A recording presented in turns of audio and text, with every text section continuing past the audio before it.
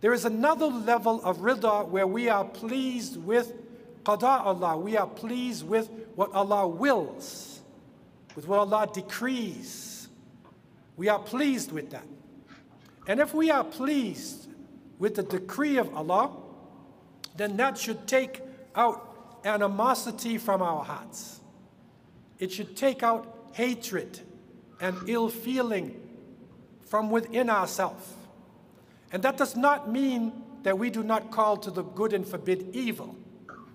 But if a person commits evil, then what we hate or what we oppose is the evil, not the person. Because the person could become a good person. They could make tawbah. And we look at even the case of Umar ibn Khattab radiallahu anh, who when he heard about this message, he was about to kill Prophet Muhammad sallallahu alaihi wasallam, and he drank alcohol. So he was drunk, and he went to kill the Prophet. What kind of a person is this? That's the lowest kind of person you could think of.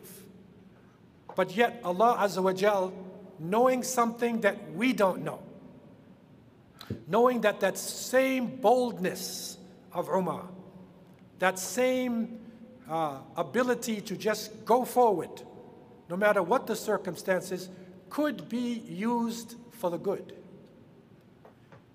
And that he did have a conscience. And Allah guided him to become the great Amir al-Mu'mineen, Umar ibn Khattab, radiallahu anhu.